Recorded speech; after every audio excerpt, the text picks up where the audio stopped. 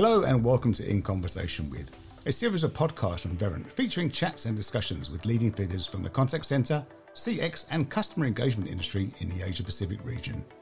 During this series, we want to find out what customer service organisations are doing during these challenging times and try and discover what it is that drives the leaders in this space and what makes them tick. My name is Martin Riddle, and as well as being your host for this series, I am also Verint's Vice President of Marketing for the region. And whilst it's my pleasure to chat with so many great leaders on this podcast, I thought it'd be nice to have some of my colleagues sit in the host chair from time to time. So it's my pleasure today to hand the baton across to a colleague who has decades of frontline client-side customer engagement experience, Verint's Director of Customer Experience Optimization, Mr. Ian Harrison. Ian, over to you, sir. Thank you, Martin, for the introduction. So I'd like to introduce David and his team at Incisive. And Incisive are experts in defining, measuring and modelling customer and stakeholder perception of value. So this is highly actionable data that informs strategies, and it gives us guidance on capitalising on customers in a way where we can assist to maximise financial value, capture and win stakeholder support as well. So David's been working extensively over many years with several of the top 100 companies in New Zealand and helps them by informing strategic marketing decisions with a special focus on differential strategy and performance improvement. So David, welcome to the podcast. It's good to have you join us. Thank you, Ian, and thank you very much for having me here. It's nice of you to take the time, given you've been finally, I think, hopefully let out of lockdown in New Zealand a bit more recently. We're being let out at a minute to midnight on Wednesday night. So I expect I'll be out and about enjoying the new freedoms sometime after midnight. Well, that's good to hear. So David, you and I have spoken several times previously, and always I've found those conversations to be incredibly thought-provoking, and they often leave me with ideas bouncing around in my head, which is probably a good sign that I've learned something new and interesting. And I'm really keen to sort of get right to it, I guess, and understand some of the things that you work on as you think about customer centricity and adding value to organisations. So I guess maybe the first question for you to tell us a little bit about is what exactly it is that you do, and how would I define your profession to our listeners? Well, it's a good question. I sometimes wonder myself, Ian. I started my journey in this field with a real interest in strategic marketing, which at the time I was teaching at the University of Auckland Business School. And in that field, you talk about where to compete and how to compete. And they're questions really you should resolve by having good information at your fingertips.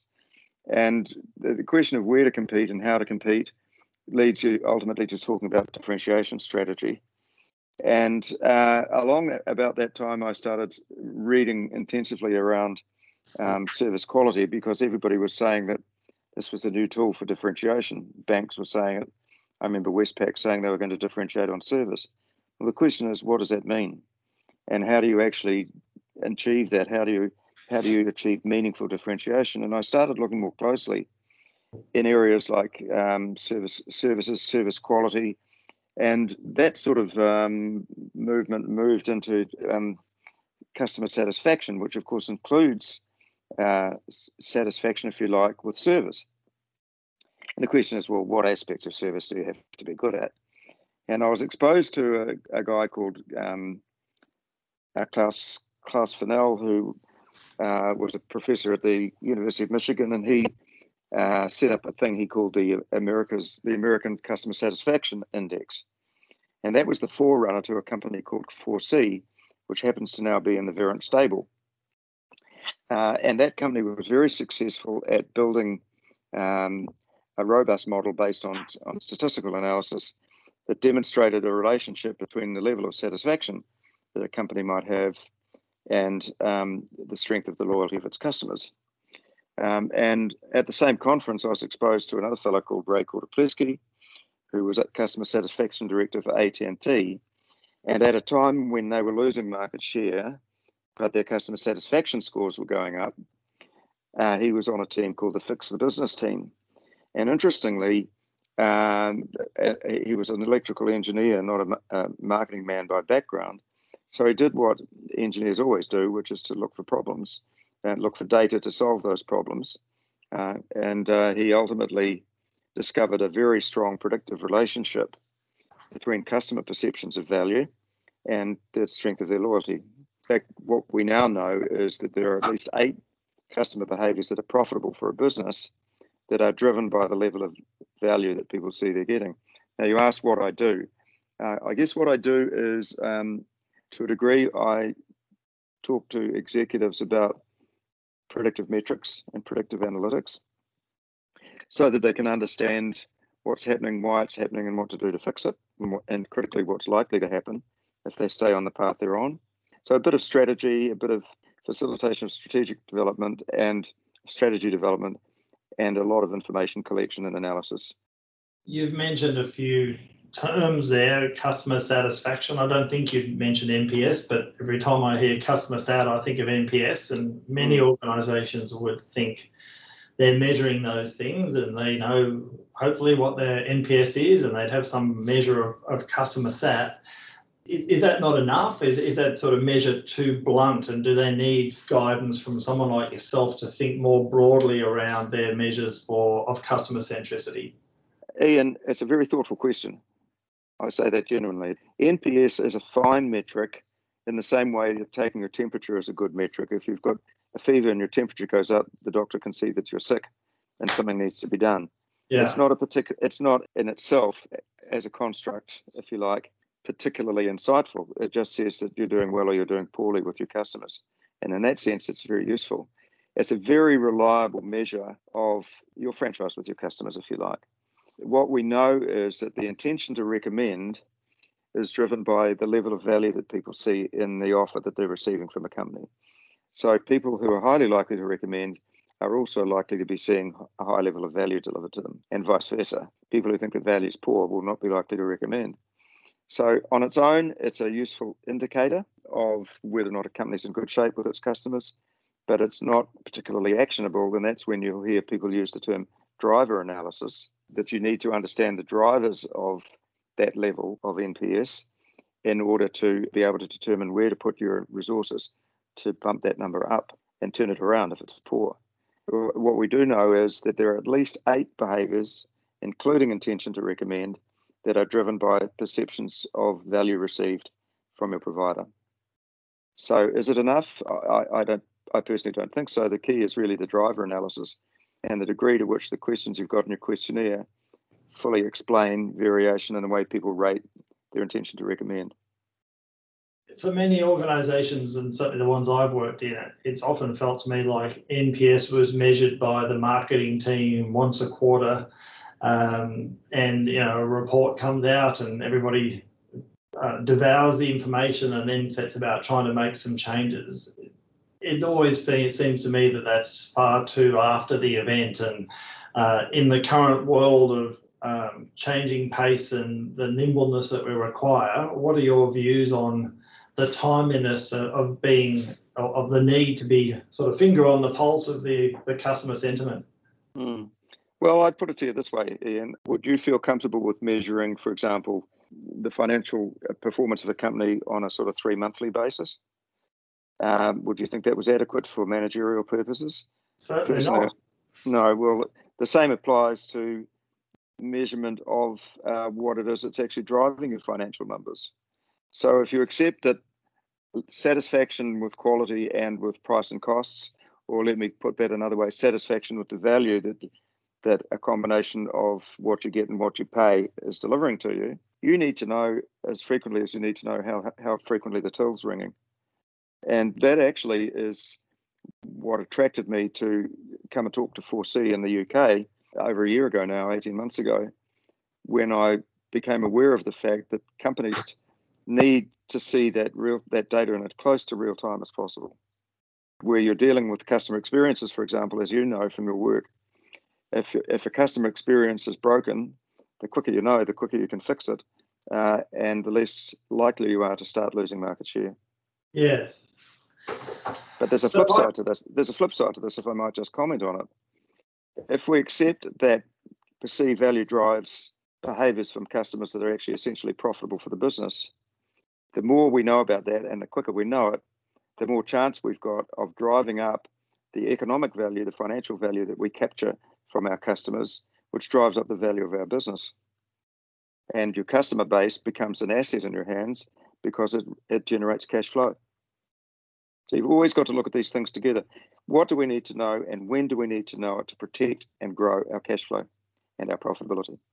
Is there a shift in the ownership of customer centricity? Is there a change that's required as to whether it's the marketing team? Where does customer centricity sit within an organisation, and is it sufficient to think of one owner within the business? Well, you've asked two or three very insightful questions. So the answer to the last question is absolutely not. Customer centricity belongs to everybody. It's cultural. It's about leadership. It's about a belief that's instilled in behaviours and attitudes that if we don't deliver value to customers, we're not going to deliver value to shareholders. Yeah. So the second point I'd make is, and it sort of goes back to what you said before, I used to believe that markets were a given. There's a couple of flaws in that thinking that I've come to realise. One is you have to think about not just your products and services and how satisfied people are with them. You've also got to bear in mind how your customers trade off what they get for what they pay. So satisfaction with price and other things that cause concerns or anxieties that represent a cost to the customer. Last point, I used to, when I was teaching marketing in the business school, I used to believe that markets were a given. It's now increasingly recognised that markets actually are malleable. You can shape them. And an example of that would be if you think about the iPad. No, you didn't get up one morning thinking I need a television set that I can carry around with me, have it in my briefcase, make phone calls on it, look up information, etc., etc. That market was shaped by Steve Jobs. He told the world, you've got communication needs. I've thought of a better way to meet them. He created the market for personal communication devices. So Uber's another one that's reinvented the market for taxi rides. So I like that notion of market shaping. Yes. So injecting the customer view into an organisation's decision-making process obviously is critical. And if I think back to many of my past roles in many of those organisations, we had somebody come to the meeting and assume the mantle of the customer. And it became a bit of a trend to say, okay, who's representing the voice of the customer in this meeting? And in the conversations I've had with you over the last little while, one of the things that keeps coming to mind for me is, well, how did that person who was representing the customer actually know what the customer wants? And I'm interested in your thoughts around what are the key areas that an organisation needs to focus on to really understand how they can deliver competitive, superior value to their customers. Where is that? What are the focus areas? Firstly, you've got this paradox of the inside-out thinking versus outside-in thinking. Uh-huh. And I encountered that back in the 80s when I did some work for Auckland City Council. City councils are not always particularly customer-centric because they're composed of people who have got professional views as to what the city needs. And that might be, you might call that an inside-out view. The engineers know what sort of sewage system we want, right? The punter wouldn't know. Customer centricity always has to be tempered by the business economics, by the strategy of the company itself, as to how it wants to compete and how able it is to compete in different ways. You clearly need leadership. You need metrics that reflect the needs that you're trying to meet so that you can check whether or not the things that you're trying to achieve are actually working. And the people you have to ask about that are the customers. What I like about that notion you just talked about is that someone is even introducing how does the customer feel about this to decision making. Uh-huh. I've sat in rooms with clients where the managing director actually said, you know, David, sometimes you've just got to do things to customers. We've all been in meetings like that, and we've probably sometimes seen the results of that way of thinking. So you need leadership and a culture that says we shouldn't be doing this or making these decisions without at least considering the likely impact on how customers feel about us and our products and how using our products and so on. So you've got to get a balance.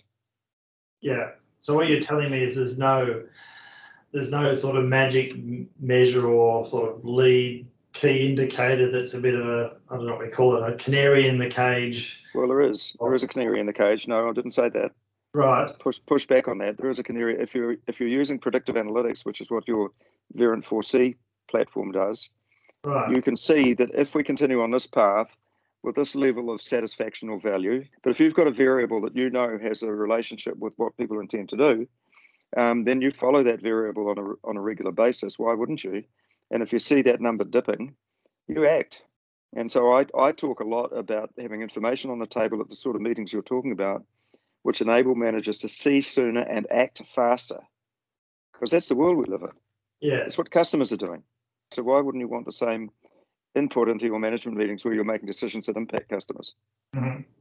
So it's not sufficient to say, or it's not an excuse to say there are too many variables and too many factors that you as an organisation need to set about to understand those. I don't think that's any sort of excuse. You've got to know what are the key metrics, and you've got to be on them. The decision makers have to feel comfortable with the data. They have to be satisfied that the data is rigorous, that they can rely on it to make decisions. Yes. And so that is a critical catalyst to the company as a whole taking more notice of the metrics that are put in front of them. They need to believe in those metrics. You need to be able to demonstrate why those metrics are the ones that matter, how they're linked to the outcomes you're trying to drive, and be able to demonstrate that over time. So you just used a phrase which I've heard you use several times in different conversations that you and I have had, which is this see sooner, act faster, which I love. And I think it reminds me obviously of the sort of immediacy of the experience that guys in contact centres have when they talk to customers and have a finger on the pulse. And often I always smile when later on some senior exec finally decides to act on an insight that they've heard about from a contact centre that's finally filtered its way up the organisational hierarchy, and the contact centre staff, when they see the big announcement, all groan and roll their eyes and say, well, we've known that for the last 25 years. Why are they only just figured that out now? So I'm interested in this. They've obviously been seeing soon and not able to act. So what are the key things to getting that sort of insight and foresight up into an exec level view? Well, okay, look, you asked me good questions, and I'll be honest and say I don't always have the answers. And sometimes I literally shake my head in frustration at things that happen. And it comes back, I think it comes back to leadership and culture. Because at the end of the day, what the chief executive wants to see on his or her desk, and numbers that they're focusing on driving, they're the numbers that the people around them focus on. And I can remember a chief executive saying to me on one occasion, David, if you don't know the answer, ask the reps. But what he was sending signals to his team was, I don't want market research, I don't believe in it. So why would you listen to customers? The boss doesn't. So I always come back to that. You have to build credibility. You have to be able to demonstrate cause and effect relationships. That's critical. Think of here's a concrete example, and I like this one. If I asked your customers, Ian, to rate Verint's products and services on a scale of 1 to 10, bearing in mind the cost of those services, how would you rate them as being worth what you pay for them? 10-point scale, 1 equals poor, 10 equals excellent. I'm sitting around a table with the senior lead team, and they're sitting there sort of estimating what they think the number's going to be. And I come up with a score, and I say, well, actually, the number is 7.6 on a 10-point scale. And there's a bit of a nod around the table. Oh, shit, I thought it was going to be worse than that. That's actually very good. And there's a bit of satisfaction about it, right? Then you show them the relationship between people who rated value at that level on average, and what the strength of their future intentions to repurchase or recommend are. And typically you might find that 60 at that level, that 60% of your customers are highly likely to recommend you. But what does that mean about the other 40%?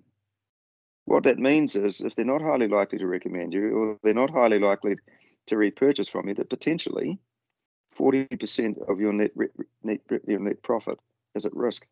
Yes. And if your 7.6 is if you've measured your competitors' performance in the eyes of their customers on the same metric, and they're rating their competitors' performance at 8, that says not only have you got market share at risk, you've got a churn rate and EBIT at risk, but it's probably going to be accelerated by the fact that your competitor is delivering superior value. So 7.6 isn't good at all, it's bad. And it's when, my friend Ray Kortopewski used to say, good is bad. It's a wake-up call. It all depends on the level of loyalty that people are saying they will deliver at the level of value that you're currently perceived to be delivering. That's, you tell a managing director that he's got 40% of his EBIT at risk, you'll get a response. Yeah, it's interesting you say that. I often smile at the way we measure things, particularly in customer experience functions and call centres, and I often say the word average has snuck into our vocabulary. We talk about average handle time and average performance and average everywhere.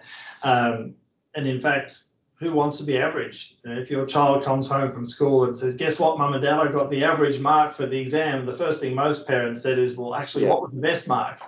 But we allow this complacency to sneak in, and we sort of accept that average performance is okay. And in fact, well, no one really wants mediocrity. You raised 2 points. Value is both absolute and relative. Yes. What I get for what I pay relative to what I could get from somebody else. Yeah. If you're giving me a 7.6 and the competitor's giving his customers, his or her customers an 8, they're the ones who are going to be growing market share, no question. Yeah. There's an element, isn't there, around organisations who become complacent because it's only that organisation's industry silo that they function in and that customer segment that they've dealt with. So it's almost a little bit like they don't know what hot's like because they don't know what cold is. They've only got one point of reference, which is their own internal reference with their own customers, their own old way of doing things. And as exactly, and that's what Kortopewski discovered when their customer satisfaction scores were going up and their market share was going down, which was a combination of not getting as many of the new to market customers and losing customers they already had. Yeah. What he discovered was that the competitors were getting better in absolute terms and relative terms across the full spectrum of benefits and costs. Not all experiences have the same impact on perceptions of value as others. Uh-huh. So you need to know before you invest money in improving a particular experience what impact that's going to have on perceptions of value and therefore loyalty intentions and behaviours, because then you can quantify the likely revenue effects. Now that's critically important. What you're reminding me though is and it's very relevant for the current context of today's world with the pandemic in a sense, in that there are suddenly new lenses and new points of reference that have been introduced into this whole perception of value and customers' perception of an organisation. And so what was good enough 6 months ago pre-pandemic from an organisation doesn't meet their expectations any longer. And the same thing for organisations who are suddenly having to shift from a traditional go-to-market model to a more digital model. What was acceptable in the past isn't sufficient for the future, and the customer expectations have changed. So perhaps you could talk a little bit, David, about the impact of the pandemic in your mind and some of these changing sort of environmental and commercial and societal factors upon the customer. A really astute question, Ian, and I'm genuinely glad you raised it. If you look at what's going on around us, if you look at the forces of disruption around us, we've got environmental factors such as climate, by which I mean the commercial environment. We've got things that competitors do, new entrants doing new things, shaping people's expectations accordingly. Secondly, we've got natural events like COVID, the pandemic. We've got what people call the fourth industrial revolution. For example, the Internet of Things. People's awareness of this thing called corporate social responsibility or social value, which will bring me back to the topic of stakeholders in a minute. Yes. We know that over time, people take on board some of these things and they become part of what they look for when they're thinking about value and who they want to deal with. And in some industries and with some customers, these things are becoming more dominant in their thinking when they're choosing who do I want to give my business to. And then do you think customers know that that's why they feel drawn to a particular organisation? Because it's almost an intuitive sort of gut feel as to you feel aligned to a particular organisation and there's something about its values and its market perception that particularly attracts you. And my sense is, if I use people I know as an example, sometimes they don't really know. They just have this affiliation with that particular brand. And I think what you're telling me is that the magic for the organisation is to understand those intuitive, almost intangible things in a new way as one of the multiple data points that they've got to try and get their heads around. Sure. So you've got to strike a balance between the different stakeholders and their needs. And that's the tricky bit. That's why I think it's very difficult for something like a city council. Like you can, the old saying, you can please some of the people some of the time and all of the people some of the time, but you can't please all the people all the time. Yeah. It's interesting. You probably know we've got an election campaign going on over here at the moment. Uh-huh. And the polls come out literally daily. And it's interesting. You asked me a question earlier about how frequently you should, for example, run surveys, is quarterly enough or whatever. I've always favoured where it's possible, and now we have the technology at our fingertips to do it, to be measuring as close to real time as possible. And that's what's happening with the political events here. And what we're seeing is every time they release a new poll, and there was one last week, there's another one tonight, the numbers have changed. What that says is that people are placing different emphasis on different aspects of what attracts them to vote for a particular party, and their perceptions of the performance on those parties, on those aspects or drivers of voting choice are also changing. Yes. Literally daily, weekly. So why wouldn't you do that if you're running a retail business? Yeah, I think it highlights to me the analogy I always use is, a couple of weeks ago I did one of those little dipstick things in the swimming pool to check the chlorine and the pH balance, and checked it was okay. And later on that day, I thought, oh, look, I better take the bottle of water up to the pool shop to get them to test it. So, of course, the dipstick thing looks great and everything is in balance. I go to the pool shop and it's like, oh, no, it's terrible. There's all these other variables that they suddenly check in their computerized water testing system. So my little dipstick is obviously only a very, very small sample and only measures a couple of parameters. And obviously the pool shop can do the full range of analysis across multiple factors. And I think what you're telling me is the one little dipstick thing every now and then is not good enough. That dipstick is NPS. That's right. Yes. So the complexity of all the other variables. Not you, Ian. I'm not saying you're the dipstick around here. Oh, thanks. I feel so much better. So is there if I take that pool shop analogy, as an organisation, in your mind, a group of other measures that they must have their fingers on and they must understand and they must be considering as a sort of a magic set of things that are critical? Here's the kind of architecture that I've come to know is useful. And I won't say it's the best in class or the best there is, because there'll always be someone with something better. But what I know is you need to understand what's driving decisions. Uh-huh.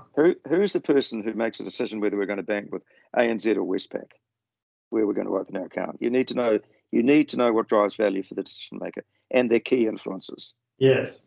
And in a business setting, when a business to business, you've got this idea of a buying center or a decision-making group or decision-making unit, where somebody ultimately is the final decision maker. Might be 2 or 3 who together agree, but there might be 5 or 6 or 8 people around the table who have an oar in the decision. But when you're looking at, and that's a sort of high-level decision-maker group, but when you're measuring, for example, customer satisfaction with a particular experience, you go to the user of the experience, you go to the recent user of the experience. When you've got certain indicators that certain measures that are drivers of overall evaluation of value, you then set up a series of hard measures, which I would call hard measures, observation measures. For example, customers might tell you they don't want to have to wait around in a bank, right? Standing in a queue for 20 minutes to get served. Not many people like that. So let's say that you find that it has a high impact on customer perceptions of value and you're not performing particularly well on it, and there's a business case to drive that up, right? So you measure the time, actually waiting time that people have. So you line up your fact-based measure with the perceptual measure. And over time, you would calibrate the level of waiting time that is optimal. If you go beyond this, people are going to start to show discontent when they fill in your survey. Mm-hmm. If you go better than that standard, it doesn't change the perceptual score much, but it costs you more money to deliver a given level of service. So I like the idea of having decision-making metrics, of having predicted outcome metrics, and of having actual metrics related to the outcome that are hard, and that you can see the relationship between your perceptual metrics and those outcome metrics. So you're touching on, I guess for me, you're getting me to think about what I've sort of learned, I guess, from you that are more of the, I was going to say the futuristic measures. They're probably not really, and I probably shouldn't describe them like that from your perspective, but predictive and prescriptive. So is there a quick summary definition you can give our listeners in terms of why prescriptive and predictive measures are so important, and how to evolve to that level of insight in their organisation? Yeah. Well, I can't talk about prescriptive measures so much, but I certainly can talk about predictive ones. And the reason that we want to talk about predictive measures is that we need to understand what's happened. So we need to understand the past, and you could call that hindsight. We need to understand what's happening at the moment, and we might call that insight. We need to understand what's likely to happen, because if it's bad, we want to nip it in the bud. Yeah. So if we can see that the level of value we're delivering is dropping, and it's dropping on a couple of measures that we know are drivers of value, like in the case of Vodafone I mentioned, at the time we did that work back in, it was Bell South actually, so I'm going back to about 1996. They were bought out by Vodafone. Their customers placed high weighting on the issue of calls staying connected. Not surprising, is it really? 61% of people were making phones in the car, their calls in the car. And so we were getting a high number of, they were getting a poor score on calls staying connected. And so they needed to firstly figure out why they were dropping calls and what they needed to fix in order to drive up their performance on that metric. And when that performance metric improved, a smaller percentage of calls was being dropped, the overall value metric went up, and the intention to recommend went up. So they could have actually quantified the financial impact of improving the performance on dropping calls. But of course, what it told them was that until you get this problem fixed, you aren't going to be adding customers at the rate you want. Right. Well, look, David, I'm going to change tack for a few minutes just as we wrap up our conversation, which has always been very enjoyable, and just ask you a question around things that you like to read. I imagine you're a fairly wide reader of different books and articles and materials. If you had to share one top recommendation for our listeners around an insightful book to read, maybe I shouldn't use that term when talking to you. We're talking about business books here, aren't we? Well, it could be business or fiction, really. I'm interested. Well, I'm going to give you three. Feel for what you like personally. Okay, well, I'm going to give you 3 books I recommend you read. 2 I recommend, and 1, I think, have a look at it and see what you think. Right. There's a book written by a colleague of mine from Wharton Business School. I think I've mentioned to you before, and I stole the title from him. See Sooner, Act Faster. Right. And it's about the use of foresight and the importance of detecting what he calls weak signals of change. Okay. And doing that. And one of the things I could have talked about today but didn't choose to was the need to be systematic in collecting data that indicates things might be changing around you. And the evidence is that most of us see the strong signals, not so good at picking up the weak ones. So that need for foresight, that's a very good book. And his name is George Day, D-A-Y, and he's from the Wharton Business School. You can get it on, well, the authors are actually Norman and Day, M-O-O-R-M-A-N and Day, and Okay. you can buy it on Amazon. Right. If you want to read a book that is all about Machiavellian behavior, I recommend John Dean's book, Blind Ambition. John Dean was the White House counsel at the time of Watergate. Okay. And because he was in the gun and he realized he was right smack in the middle of a conspiracy to obstruct justice charge, he decided to come clean, and he didn't spare any punches. He's the guy who said there was a cancer growing on the presidency. So that is a fascinating book for anyone who remembers Watergate. Okay. In more recent times, if you're wanting to try and understand what's going on in the White House at the moment, John Bolton has written a book called "It Happened." The room it happened, and the room it all happened in, or something like that. And it describes a completely dysfunctional group of decision makers. It's a bit scary when you realise the power they've got in their hands. Yes. Okay. All right. Interesting selection there. So maybe now, if I ask you a non-business, non-work related question about TV show or movie, what would you recommend? What are you watching on Netflix when you're locked down at home and you've got nothing else to do? Okay, I watched a fantastic Netflix show the other day called, well, two I recommend. One is a Norwegian one called Nobel, Nobel. Right. And it's a gripping drama, I'll put it that way. Okay. With some relationship to the Nobel Peace Prize, but it's essentially political. But the Scandinavians have got their style is more like English TV than American TV. It's very good. It's on Netflix. There's an Israeli program called Fauda, which was it's based on the Internal Intelligence Service and its attempts to anticipate terrorist acts and snuff them out before they occur. Yeah. Okay. There are a couple of programs I recommend. Well, thank you. I'm sure our listeners will enjoy chasing those up and getting involved in reading and watching. So, David, unfortunately, we've run out of time. As always, we could keep talking forever, I'm sure, and look forward to our next conversation. But for now, it comes to the conclusion. So I just wanted to wish you all the best, and I'm sure you'll enjoy getting out of lockdown in the coming few days, and I'm sure that your family will have a great time in the lead up to the election as well. Watch with interest what happens. Thank you, Ian, and I look forward to hearing the results of this podcast, and I'll probably listen to it and think, did I really say that? Yeah. Well, I really appreciate the opportunity to talk with you and discuss some of these things that we've got so much interest in common. Thanks, David.